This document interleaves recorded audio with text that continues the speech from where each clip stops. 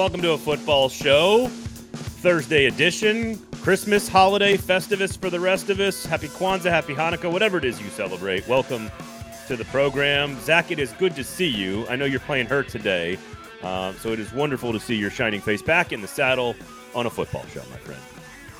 Yeah, it feels good to be back. I wish I was feeling like 100%, but I'm here and I'm ready. Always playing through. Hardest working man in Titans media. You are Ryan Tannehill post second ankle injury. You've gone to the locker room. You've been taped up, and you're coming back out for bigger and better things. You're going to lead us on a drive to tie the game at the end of regulation, only to watch the defense give up a game-winning drive. All right, welcome to the show, everybody. We're going to talk about the Titans-Texans game, of course. It is Malik Willis time. He will be the starter, according to multiple reports out there. It looks like we've got all kinds of questions about injuries. We've got a Derrick Henry situation with the Texans that we know is going to be fun to track, especially behind this offensive line. We've got a couple of college football news and notes at the end of the show. We'll touch on the portal and some National Signing Day stuff and some recruiting stuff. But obviously, Titans-Texans are going to be prominent here on the show. Before we even say how much we love Kingston Group and the pharmacy, I want to ask you just one basic question, and I didn't tell you what this was going to be. Follow us on Twitter, by the way, at @FWordsPod, at Braden Gall, at 440 Sports, Broadway Sports Media. Turn on the notifications, jump into the comments. If in fact Ryan Tannehill never plays another snap for the Tennessee Titans, how do you define his career in Nashville? As a success.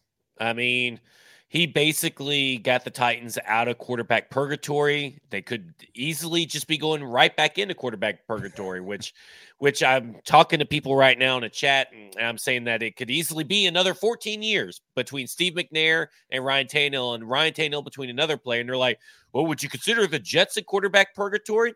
Well, fuck yeah. They're in the very definition of quarterback purgatory because they're number one pick. And they're like, well, what about Mike White? I mentioned it, Mike White, on Football and Other F Words. When he won his first game back for the Jets this year, and he got the AFC Offensive Player of the Week or AFC FedEx Air Thrower, whatever that fucking stupid ass thing is, he had 5.8 yards per attempt. He's not good. Can he be good enough to help them win games? Yes. Is Mike White ever going to hold a Lombardi?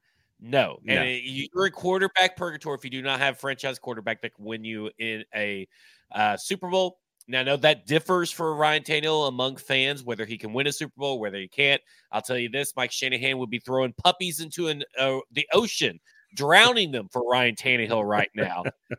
So Kyle Shanahan. Yeah. I think that Ryan Tannehill right now could win teams the Super Bowl. And he kept the Titans relevant and kept them competitive throughout all of his years throughout the season. And that's all you can really ask for a quarterback at this point, unless you have like a Patrick Mahomes-esque type, which, hey, if they lose out, they could possibly get in the top 10 and maybe they luck into trading up, trading back. Who knows? But they put themselves in a little bit better situation. So, let me say thanks to the Kingston Group and to Pharmacy for sponsoring us now, because I wanted to get your answer to that question first. Right to content, baby, right? Get right to content. And special thanks to the Pharmacy for sponsoring us this entire football season. Of course, they're going to be with us for hopefully as long as they want to be around. The Pharmacy, of course, over there in McFerrin Avenue in East Nashville. They've also got a location downtown if you want to swing by. Great place to get out of the house. If you need to grab lunch, and you got the in-laws in town, you just need to sneak out and go grab a burger and a beer, maybe just take the edge off, take a deep breath. Don't look at a screen. Just talk to your buddies, talk to your spouse, talk to your brother, whoever may be needing to get out of the house with you. Maybe it's your kid. Just go hang out at the Pharmacy, take a deep breath, enjoy the ambiance, the mellow vibes, right? Lots of good mellow vibes in there. Enjoy that, eat some really good food, and recharge to go back into the fray and to the holiday season back at your house, which, of course, if you need renovating, you should obviously remember the name, the Kingston Group, buildkg.com. If you need to add an extra wing for all those in-laws, obviously the Kingston Group can take care of that for you. Nose-to-tail operation, Nashville's locally owned custom home and award-winning custom home and remodeling firm. So make sure you check them out, the Pharmacy Burger, and, of course, the Kingston Group. Now, let me ask you this. Pre-arm elbow injury, why is Ryan Tannehill all that different from Marcus Mariota? Because he's good. I don't understand the question. What do you mean? I still do not understand people like Ryan Tannehill is like the 14th at his best, was like the 12th to 13th to 14th best quarterback in the NFL. If a great defense and running game was on his team, no, at his best, he was a top 5 quarterback in the NFL at his best. When you look at all the statistics, he was a top 5 quarterback at his best. So, okay, he plays his best game 3 games in a row. He can be Joe Flacco and can win a Super Bowl. Why would if Marcus Mariota plays his 3 best games? I mean, he brought him out of purgatory into relevancy. For like a season, and then he kicked us right back in. I mean, the injuries matter. I mean, they just matter.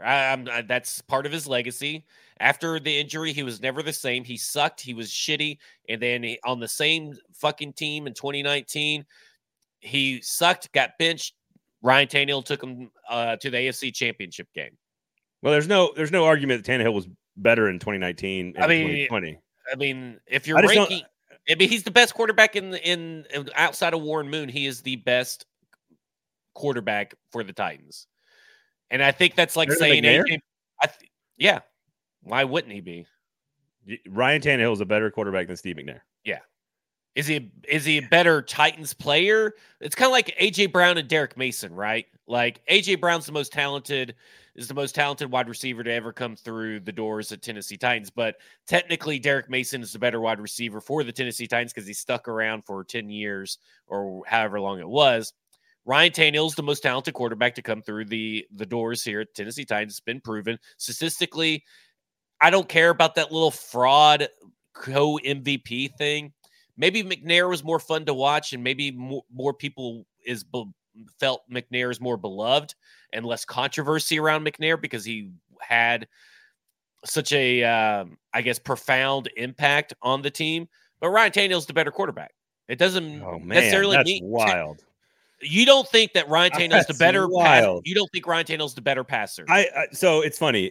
This was not intended to be where I was going to take this show because we want to talk about Malik Willis and the Texans game and a lot of other things. We've already got some questions about, of course, the GM and Vrabel, and so we'll get to all your questions. Please stay in the chat, and we'll get to those. Sobro says, I don't remember Mariota making nearly as many tight window throws as Tannehill either. I don't remember. Well, he did. It just went to the other team. I don't remember Tannehill making any of the big plays that Marcus Mariota made. Here's what I would say. I don't see, first of all, Steve McNair to me is what? Let's stay with Steve McNair first before you yell at me about Mariota. Let's stay with Steve McNair first. I don't think it's even close. Steve McNair is better and more talented than Ryan Tannehill. Then how come he never showed it? Because he played for an offense that was way worse than anything Tannehill played with in 19 and 20. He played in a year when the NFL wasn't the same. The rules were different. He played for a coaching staff. Like some of it's similar. Eddie George and Derrick Henry, some of that's similar. I just think Steve McNair came through at a different time and era in football, and from a pure talent and skill standpoint, I don't think it's. Who's the better thrower? Steve McNair's better. Who's the better thrower? Like stand on a spot. Who's the better passer? I think Steve McNair's a better passer. No, you're totally incorrect. That is crazy. Now, Mariota to me is not a better. Like I think Mariota has different things. Like he was an extraordinary athlete. I also think he came along when the roster was dog shit and helped usher them into success with not one bad coach, but 2 bad coaches. And then his arm was destroyed, and that's that. It was Mike Vrabel's second season. Nerve endings in the arm permanently damaged. I don't think listen. The nerve ending stuff isn't really what started his downfall. It was the Christmas Eve. Here we are, Christmas Eve. Talking about it all comes full circle. That Christmas Eve Jags game, and now you're going to have a Christmas Eve Texas game. And listen, Ryan Tannehill, if they bring him back, may never be the Ryan Tannehill that he was ever again. But the Christmas Eve Jags game is where Mariota's downfall was, and unfortunately, made of glass, you're made of glass. You don't have the gumption. You don't have the gumption. Tannehill also missed large chunks of time in Miami and is now injured here as well. So I think Tannehill's better potentially. I just don't think you can say that the Titans purgatory starts at the end of McNair's career and begins with Tannehill, because I don't think Tannehill is significantly better than Mariota. I think Tannehill at his best. You're a fucking idiot, and we need him to change the subject, because that is the stupidest fucking thing I've ever seen, have heard, have read. That is ridiculous. Ryan Tannehill is 10 times the quarterback that Marcus Mariota has ever been. Okay. I think his career statistics are fairly modest and average outside of one and a half that's what I'm seasons. saying. I'm not disagreeing there, but what I'm saying is that Marcus's career sucks. Okay. He's a terrible quarterback, and you could blame nerve endings, but he's been 3 years removed from the nerve endings. He still hasn't fucking done anything of note. He fucking I think sucks. I think he was broken in the Miami game for sure. I think his body was permanently broken. Yeah, and that's a part of it. That's part of it. He doesn't have a passion for the game. He fucking sucks. That is absolutely ridiculous that you don't think that Ryan Tannehill is above, beyond, head and shoulders better than Marcus. It is absolutely ludicrous and asinine. Merry Christmas. Merry Christmas to you. I hope you feel better, my man. Listen, if we're going to be into quarterback purgatory, all I'm really getting at here is that quarterback purgatory is significantly worse than 9-7, 9-7, and winning playoff games. That's all I'm saying. I do agree with that. That's what Mariota delivered. And I'm not saying he's great. I'm not saying he's awesome. I'm not saying he's wonderful. I'm not saying any of that stuff. I'm just saying quarterback purgatory, to your exact point at the beginning, is the Jets. The quarterback purgatory is the Bears for 35 years. Quarterback purgatory is the Browns for 35 years. It is just incapable of finding someone who can even deliver a winning season. And at least McNair, even Kerry Collins delivered a winning season, right? So, there's been more there than just Tannehill and but the Kerry Collins thing, you knew Kerry Collins wasn't your long-term answer. You knew after in the 2017 season, Marcus was not the long-term answer. If you didn't know it, then you didn't fucking watch 2017 season. 2019, end of 18, beginning of 19 is when I was like, yeah, and that's when they went and got 2017. It was when I was officially out on Marcus as the quarterback was the 2017 Thursday Night Football game against the Steelers, where they had the horrible camera, and you got to see every piss poor decision he makes and he continued to make throughout his whole season. Well, this leads us right into the game this weekend because it's official now. Ryan Tannehill, Nate Davis, Christian Fulton, Ben Jones, Terrence Mitchell, that's a big one, Dylan Cole, Pro Bowl alternate Dylan Cole, and Josh Thompson have officially been ruled out for the Tennessee Titans. So I want to talk Malik Willis because I am actually, through all of this drama, I am actually more excited as an objective observer to see what happens with the Titans next, whether it's the front office, whether it's the quarterback position, offensive coordinator, free agency, offseason. I'm so excited to actually see what happens, not like in an evil way, just like I'm interested in it. I think it's dramatic. But what will the starting offensive line look like on Saturday? What's your guess? Gosh, I guess you would go. Oh crap! Let me pull up that list again because that's a long list. Davis is out. Ben Jones is out. So Radens has already been ruled out. So you would have to assume left guard, Brewer center. No, I think what they're going to do is they're going to do Daly, Brewer, Munyer in the middle because they signed Daniel Munyer. I think he's going to be the center. I think Jordan Ruse is going to be the right guard, and then NPF. So I have Daly, Levin, Brewer, Roos, NPF. Levin could be the starter at center. Brewer's left guard. Those two. That's hard. That's harder to predict because what hurts you less, I guess.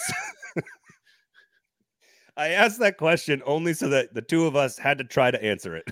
Yeah, in real time. Oh my gosh! Because while Derrick Henry has, we all know the number: 211 yards, 212 yards, 256 yards, 219 yards, an extraordinary, truly an extraordinary run against the Houston Texans that cannot go overlooked. With just it's historic.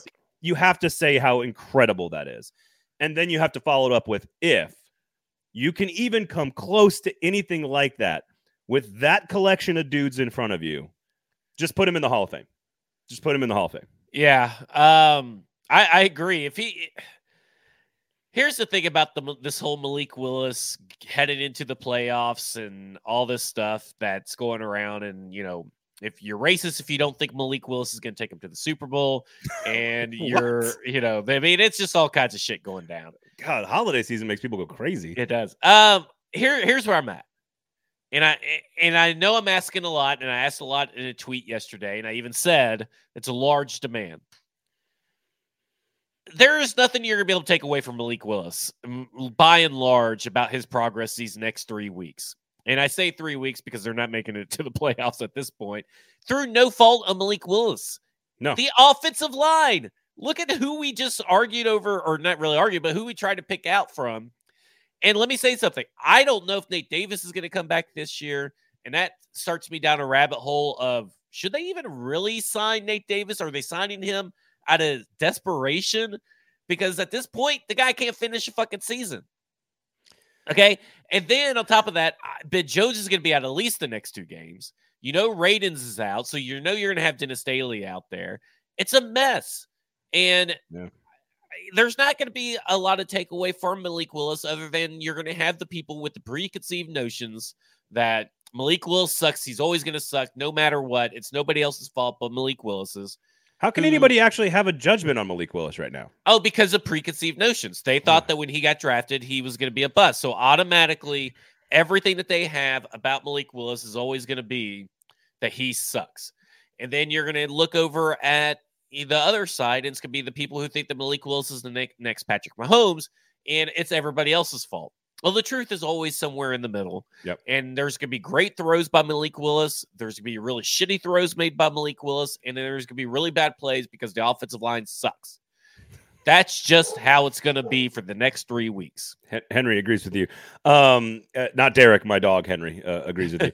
Although Derek probably also agrees with you as well. Listen, I think one of the most important points that I think you've made, and I think other people have made it as well, is that, let's see Malik for 3 games and see if he's the guy. No, that's not going to happen because of all the things you just said with the offensive line. Yes, there's going to be they're going to get Treylon Burks back. He participated in full on Wednesday. It looks like he should be back. So having Chig developed more into the offense, who's right now at 15 yards per catch, one of the most explosive players on the entire team. So throw the ball to Chig. And Burks coming back is going to be helpful.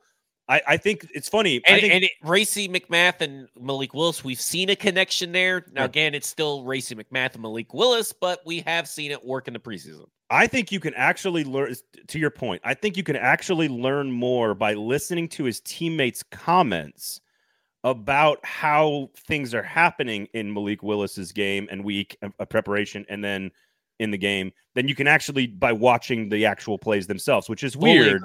Which is weird, but like when you hear somebody say, he looks like he's so much more in command, or Todd Downing says, we're not asking him questions anymore, we're having discussions, or when Vrabel says he looks so much more comfortable, like these are the things that I think you're seeing him polish his game to a place where, and this is what I think we can do with Malik Willis, if they were to cut ties with Ryan Tannehill, which is very possible, they could trade him, they could cut him, there's a lot of ways it could happen. I don't think it's very possible. I think it's possible. Like I'm not as confident because I listened to the show on Monday. What is I'm very not as possible? confident. Yeah, it's possible, but you guys think like you and Mike think that it's very possible. Like it's the likeliest of all scenarios. It sounds like maybe that's not, but that's what it's coming off as. And to me, it's maybe the 3rd or 4th most likely scenario.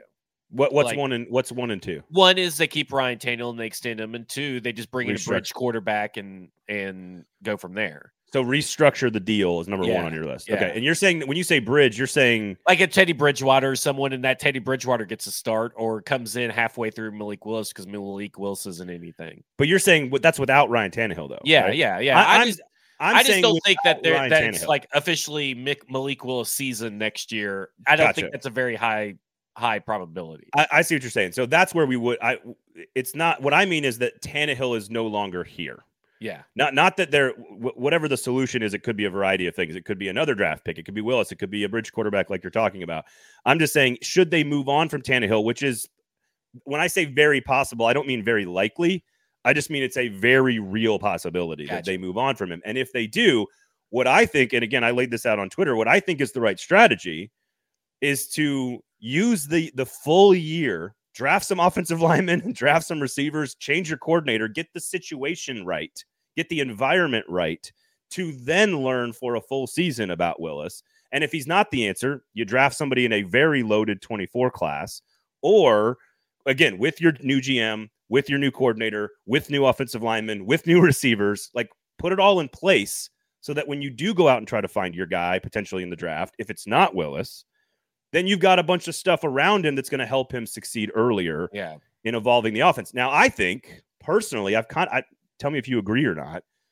I think Willis has a lot of really exceptional tools. And if he is going to continue to get praise for mental development, mental focus, confidence in the huddle, all the little weird things that people are saying about him around the edges that aren't on the field necessarily, I think that gives him a better chance to be, should they move on from Tannehill, a better chance to be the trial guy next year. Like, let's see if he's got it. Let's see if he's it. Let's see if he's got the things that we need that can evolve the offense. And if not, we lose a bunch of games and we have a better draft pick and we know to move on. Yeah, I agree. It's hard for me to figure out where I land on this whole thing without having a general manager in place because, okay, if it's someone internal, then I agree. I think that if Malik plays well enough these next 3 games and continues to show improvement behind the scenes, then yes, then I think that is a higher likelihood of happening. But if it's a completely new GM, that's gonna throw everything out the window. It's hard for me. That's where it's at. And there is, I hate bringing it up because I don't believe it, but there is a possibility that if they lose out, where do you land on Vrabel keeping his job? Where does it?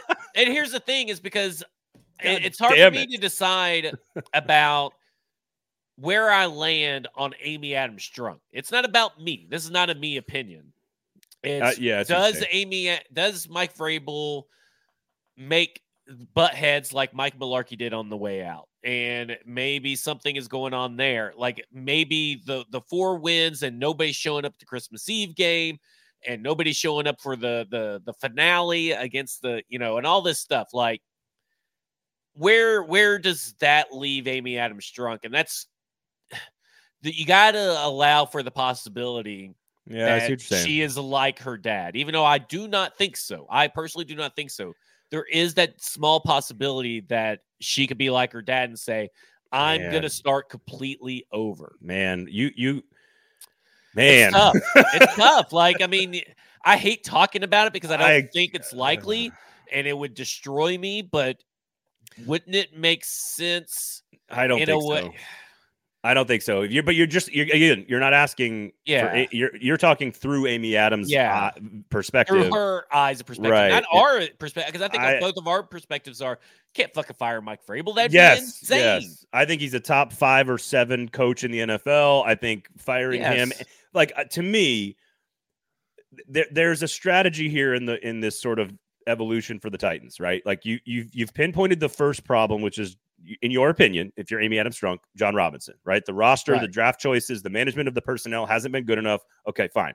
I don't know how the dude won coach of the year last year. He's never had a losing season. Now it could end up being that way this year, potentially, to your point. But I don't think you can do the GM, the quarterback, and the coach all in one offseason. I think that's asking a lot. Traditionally better to do it that way. Not if Mike Vrabel is part of the process here and making the decisions. Well, I just, you look back at all these other places that have done it that way and have had success. And I wonder if she looks at it that way. Like, I'm looking at it from what does she view with her DNA? What does she view is going on here? But in the end, I mean, we've kind of gotten off on a wild tangent that would be good for the offseason talk. Well, but I think it's interesting, though, because I think watching Willis and going back to your original point, let's get back on track here. I don't think there's anything Willis can do to negatively prove anything. I don't think he's going to negatively prove that he's not the guy. But if he does go out and excel with this offensive line, with these pass catchers, with this situation, he can sort of start to answer some questions on the positive side. How likely do I think that is? Well, I think there's a good sign that they feel more comfortable opening up the playbook. I think they got a backup quarterback in Josh Dobbs that is closer to Malik Willis than Ryan Tannehill is. And I've always thought that Ryan Tannehill and Malik Willis really aren't the same quarterback. And I've never really thought that the system was good. Are you frozen or are you just really still? No, I'm just messing with my camera here, man. Okay. Just messing with my camera. I've never really thought that Ryan Tannehill and Malik Willis in this system were all cohesive enough. I've thought that before. I've thought that when I was scouting all the quarterbacks, I would say if you're getting Malik Willis, you can't use this system. You're talking about evolving. You're talking about evolving the offense into some modern NFL, right? stuff. But it's not made. He's not a long developing route kind of guy, right? He wasn't that guy, and it's going to take him a long developing road to get there. Now, listen, he's been doing a lot of scout team, a lot of valuable reps at practice. So this idea, it's kind of like Tim Kelly, right? When people said, "Oh, you guys see what you got in Tim Kelly." Well, you got to see what you got in Malik Willis. This was before Ryan Tannehill got injured. Right. Well, no, they know when you are starting Malik Willis over a healthy Ryan Tannehill, for instance, and when people were saying this, that's insane because they know what they got in Malik Willis. They're actively scouting him in practice and everything. Yeah. They know what they got. Now, yes, you want to get some in-game reps if the opportunity arises, but the opportunity was never let's bench Ryan Tannehill. Right, Ryan Tannehill as a healthy player is starting 1,000,000% of the time. So it's like, you're just wanting fans are wanting service, right? They're wanting to get, some little action for themselves, so they know what they have in Malik Willis. And here's the thing: when you look at what Malik Willis is going to do in these next 3 games, it's going to be about looking at every throw in a vacuum, right? And then once you look at every throw in a vacuum, you have your good plays, your bad plays, and your neutral plays that are not his fault or one way or the other, and seeing how that progresses. Does one number get higher, one number get lower as the season progresses? Because you're talking about, let's be honest here, who needs to go sit in 5-degree weather? Listen, Kevin Byard said don't even fucking show up. He wouldn't blame you. Who's going to go in 5-degree weather to go watch them run the ball 50 times? It'll be like 13 by noon, okay? Yeah. It'll be like 13. No, so here, but do you agree that there's nothing he can do over these next 3 games let's say hypothetically they move on from Ryan Tannehill. There's nothing he can do to lose the opportunity to start next year, but there is stuff he could do to gain ground on the opportunity, right? He's technically never going to lose opportunity because he's their quarterback too, and whoever they bring in, they'll talk about it being an open competition. Whoever wins the job. You get what I'm saying? Like, it's always. But you started this by saying we're not going to be able to analyze Malik Willis in these 3 games. More than likely, because of the offensive line, you're not going to be able to, and I do agree with that. But I don't. What I'm saying is, if he does something special, then I guess it's a win-win for him, in my opinion. It's a win-win. If he goes out and does something crazy, does something but if he's absolutely dog shit, and there's no good throw, then he lost the job, right? I mean, I don't think that you saw enough in the Chiefs game, and I think the Chiefs game and the Texans game are a good starting place, right? So if the games are worse, and it's not, and when you break down each bad throw and you say, okay, well, he had protection and he had this and that, because you have to go in there. You're not going to be able to just watch the game. A fan is not going to be able to watch. Here's what I mean. Okay. Here's what I mean. When I say you are not going to be able to get any takeaways, I mean you, the fan.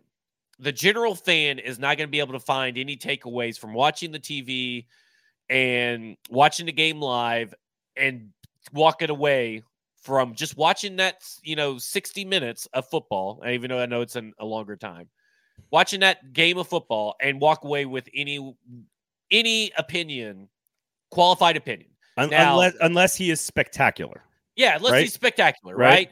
Because even if he's dog shit, until you start breaking down the film, until you start looking at this and looking at that and looking at all the scheme and everything, you're not going to be able to know anything. Walking away from the game unless he's absolutely spectacular and have an opinion that he sucks is the wrong way to do it. And that's what I mean. When I say you, I mean you, the fans, because you're going to see clips. You're going to see people break it down. You'll probably see JT O'Sullivan, the quarterback school, break down all of his throws, and then you're going to be able to see what's on Malik, what's on the scheme, what's on the offensive line, and there you go.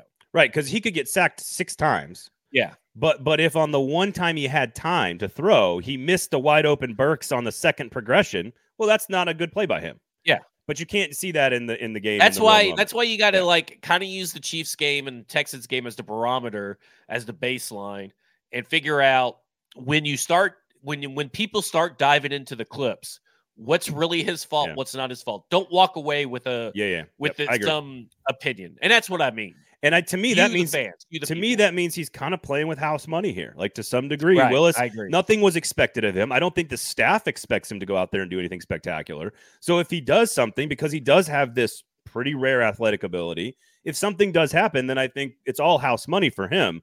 Now, on the other side of this equation, because there's some positives. Again, Burks didn't play in those 2 games. He's going to be back this time. Chig has become more of an offense. The problem is the offensive line is worse.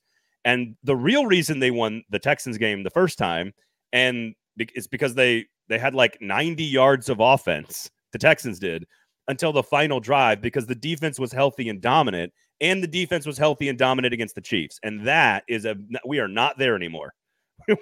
We're not there. And the Chiefs almost just beat the Cowboys, or the Texans almost just beat the Cowboys and the Chiefs. They're playing some of their best football right now. Well, I mean, you're talking about, Autry's going to be back. Avery's going to be back, which I know it's better than what they've had.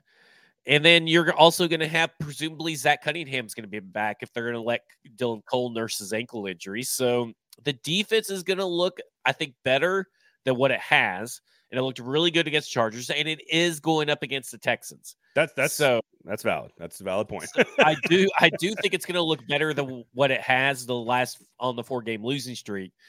My concern is that this is for a lack of a better term, a surging Texans team. I know they haven't won any games, but they have been 10 times more competitive than what they were when the Titans first faced them last time.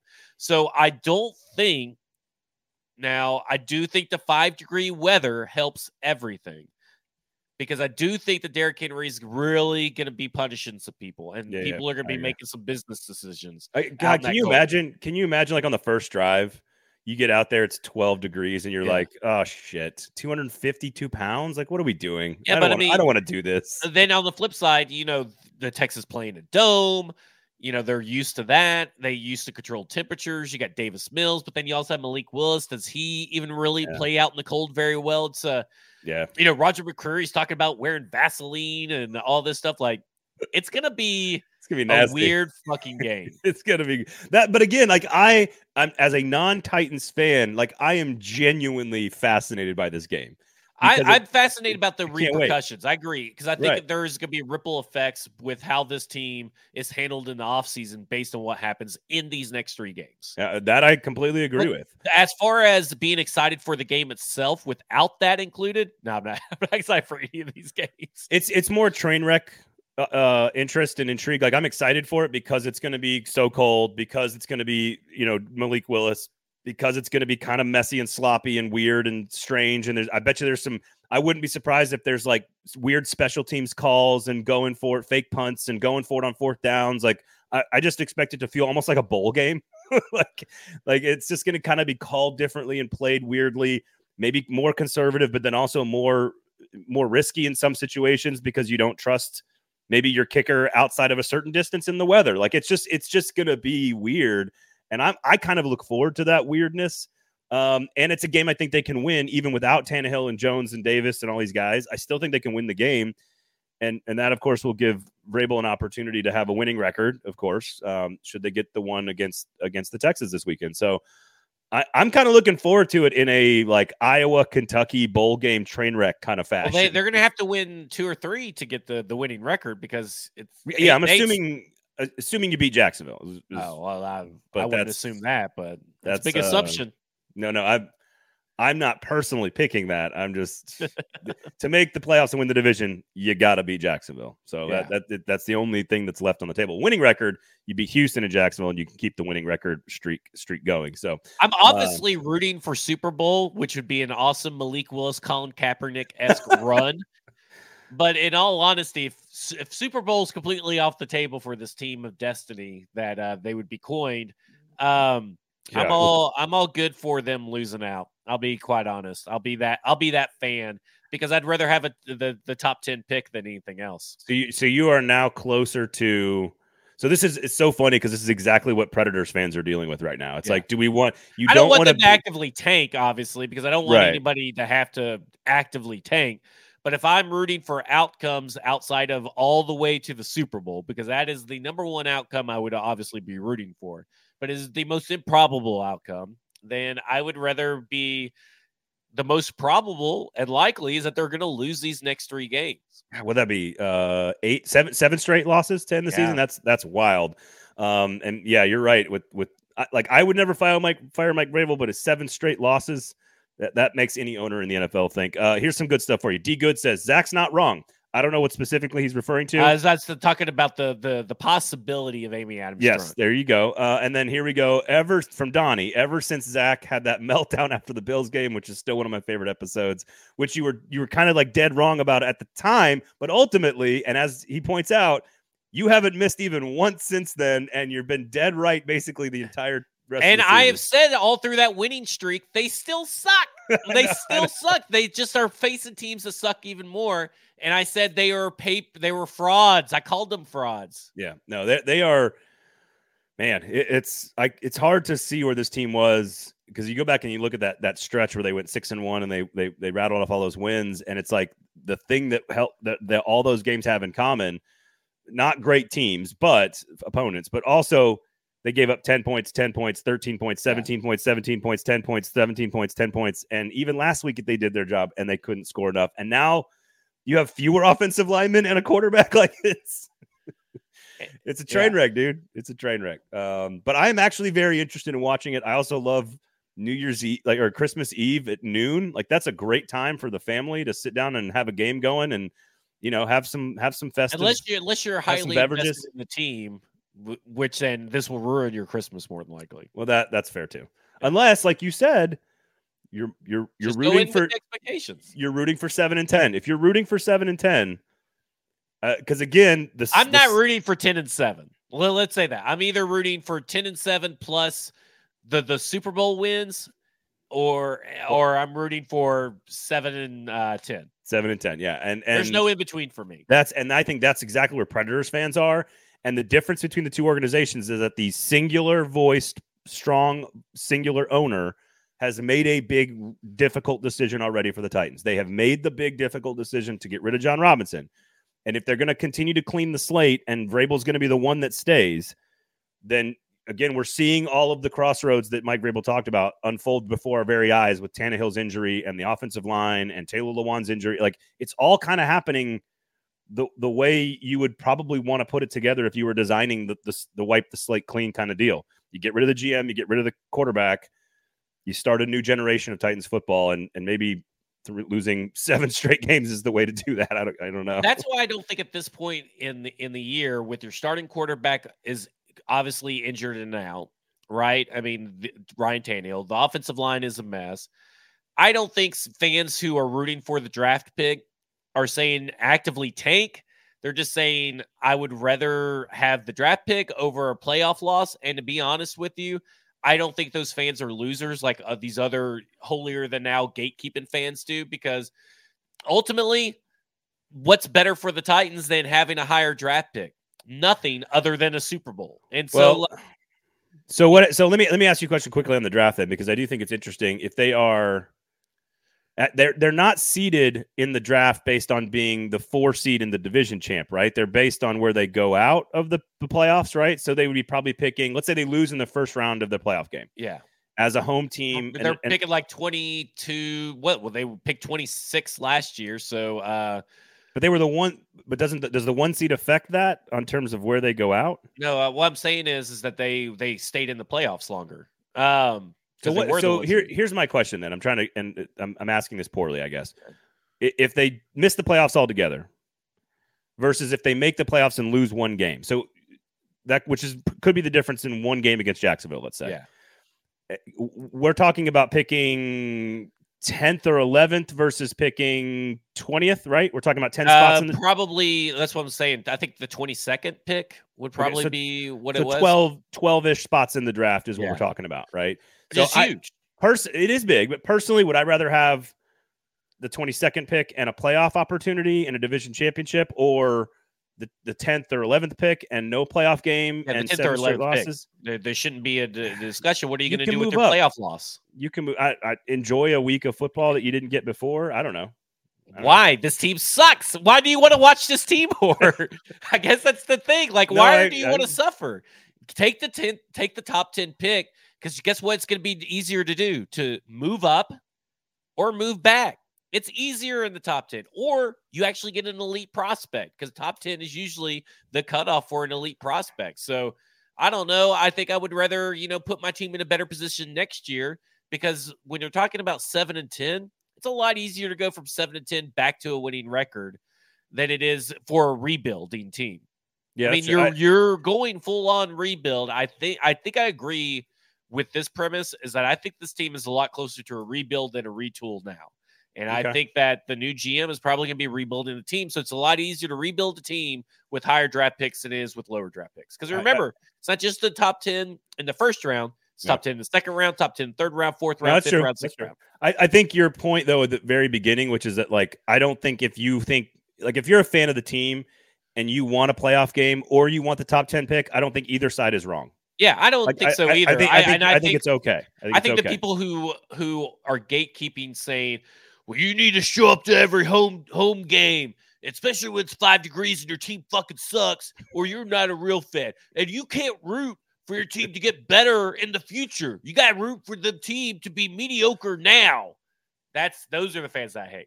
Yeah, I'm with you, man. Is that a wrestling voice? What was that voice? It's a little bit of both. A little bit of wrestling, a little bit of like. I feel like that's 300 level redneck. Yeah, well, I mean, was that the guy that does the horrible Macho Man impression for the Titans now? That's everywhere because 104.5 overinflated his ego.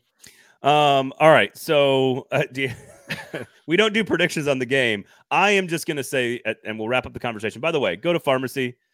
Go to the Kingston Group. Use them for all your home improvement, renovation, buying, and selling needs. I also happen to know a realtor if you're looking for one. And that'd be me, Zach Lyons. Can you go to ZachLyons@kw.com to email me, or ZachLyonsSells.com? That is an ad inside of an ad, folks.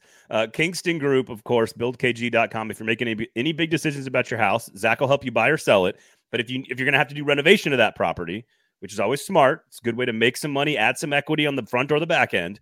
Kingston Group is a great place to do it. There, you can trust them. Nose to tail operation, no general contractors, none of this like guy leaving in the middle of a job bullshit. Like Kingston Group, they're people you can trust. I have used them to build stuff at my house. I promise you can trust them. And of course, the Pharmacy, one of the best burgers in the city, the best mustard in the city, and a great place to decompress during in-laws / Titans train wreck losing streak season, which is where we are right now in the middle of all this. Again, that's over on McFerrin Avenue. Pharmacy, great burgers, great tots, great beers, locally sourced. Both companies locally owned. Support local business by checking out the Kingston Group and checking out the Pharmacy. No predictions, but I'm just generally interested in watching Malik Willis start 3 football games that do have playoff implications. They do have playoff implications. Yeah. So it'll be interesting.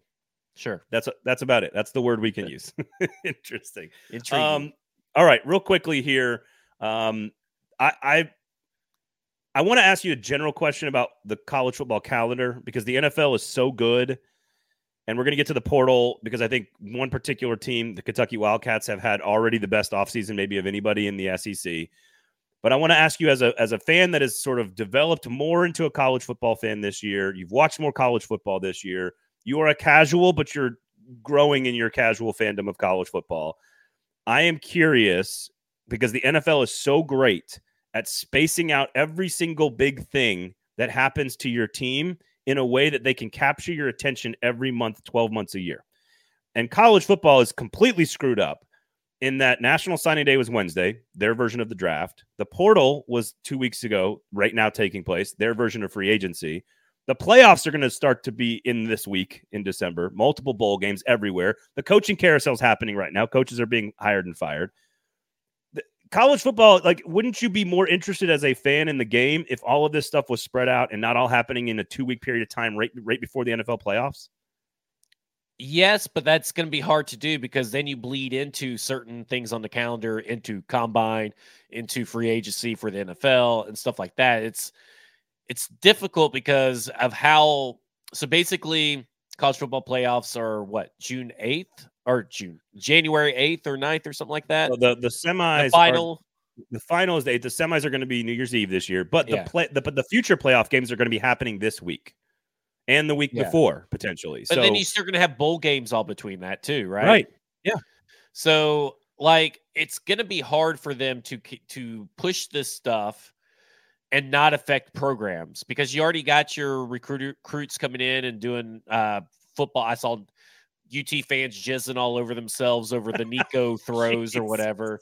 I mean, my good Lord, UT fans, just the worst. They're so fucking annoying. They do love a 5-second clip of a true freshman quarterback who probably is not even going to start next year. But, all this stuff, I think it's hard because the calendar, they're a little bit more hamstrung by, I feel like, the calendar of the schools and the colleges than they are of anything else.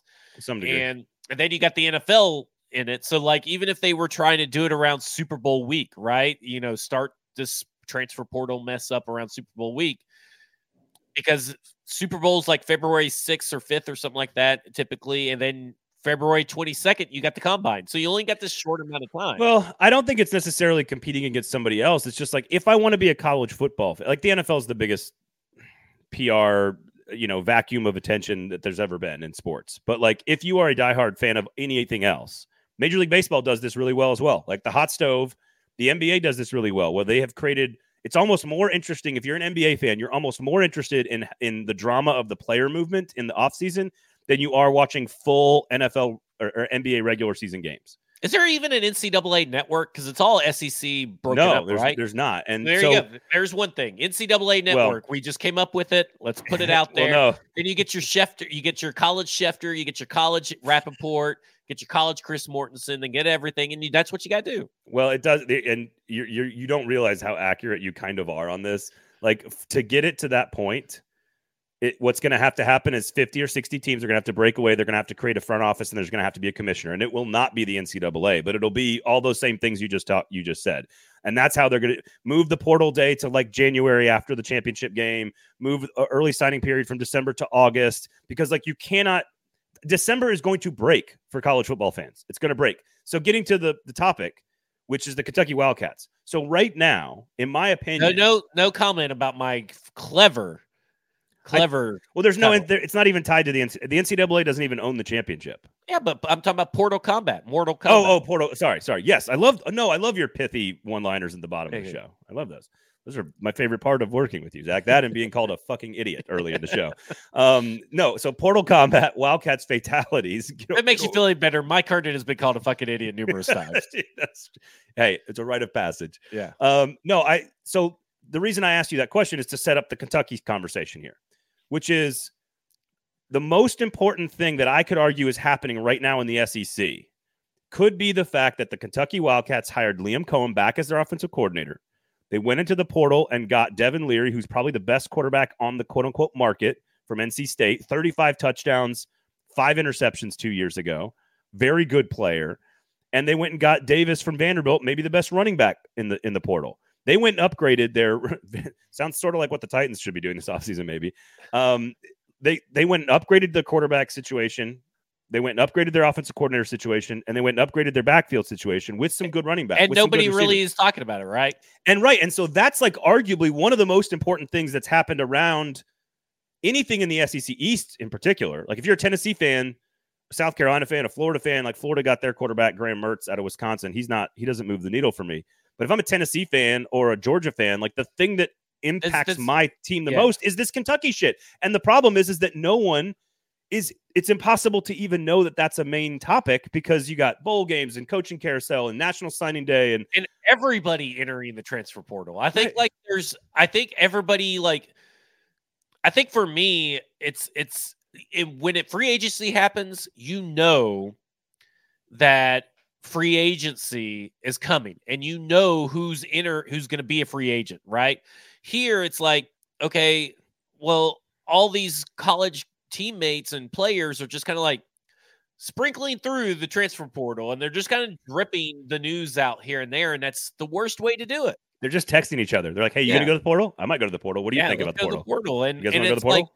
at some point, maybe there needs to be like a entering the portal deadline, and then this is the cutoff to enter in the portal, and then we're going to let it marinate for a week or two, and then portal day is open. You're now free agent. Here you go. Pick your teams. So legal tampering. It's the legal tampering version. Yeah, I think you need that. I think you need like a. There are deadlines. But it just seems like. It just seems like maybe the portal announcements all need to be like on one day or something. I don't know really how to do it other than the fact that I get lost because, like you said, someone signs, but that same day, maybe 3 bigger players enter in the portal. Like it's a mess. We get paid. College football media get paid to track and follow all this stuff. And it is during the holiday season with bowls and the college football playoff coming and coaches changing jobs and all this stuff happening. Like, those of us who get paid to follow it all can't follow it all. I don't know how a fan would follow it all. But if you made the portal date after the national championship game, hypothetically, like January 15th, and then it closes, and then on March 1st, everyone has spring practice, and by March 1st, you have to be on a campus, you have to pick your school, and it's 5 weeks of free agency. Like, that's fine. Like, that would be easy to follow. There's no games happening. There's no playoff. There's no signing. Like, you could do it all to where we could pay attention to it. And then you can market it to your fans as a product of entertainment value. Like, again, Kentucky just had a great couple of weeks, and nobody even knows because we're so focused on like a million other things. And I think that's a good way to do it, is because, then you have a list, right? Okay, here's the list of all the college free agents, for lack of a better term, that are in their transfer portal. Now you got a little bit of time to maybe build a product and content around it. Like, oh, well, here's for particularly us, here's some of the people that the SEC play or SEC team should target. Yeah. Right. And now we have a dedicated list to pull from instead of, okay, did this guy already sign? Did he already leave? Is he entering the portal? Where's he at? And I'm all for players having the flexibility to make the right decisions for themselves. I'm just saying, like, once we add playoff games on top of this, because that's, again, imagine trying to cover National Signing Day, which was yesterday on Wednesday, players moving all over the place in the portal, coaching carousel, bowl season, but now we're going to have 4 playoff games this week too. Not everything else will get lost. Everything else will get lost.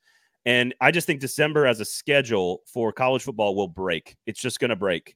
And there needs to be a solution. Again, the story people ask me, I've done a bunch of interviews, and people are like, what's the biggest story with National Signing Day? And I'm like, that it doesn't feel like it matters anymore. Yeah. Like that, the story isn't that like, oh, Ole Miss lost some players, or Hugh Freeze jumped up in the rankings, or oh my God, Alabama and Georgia have good players coming in.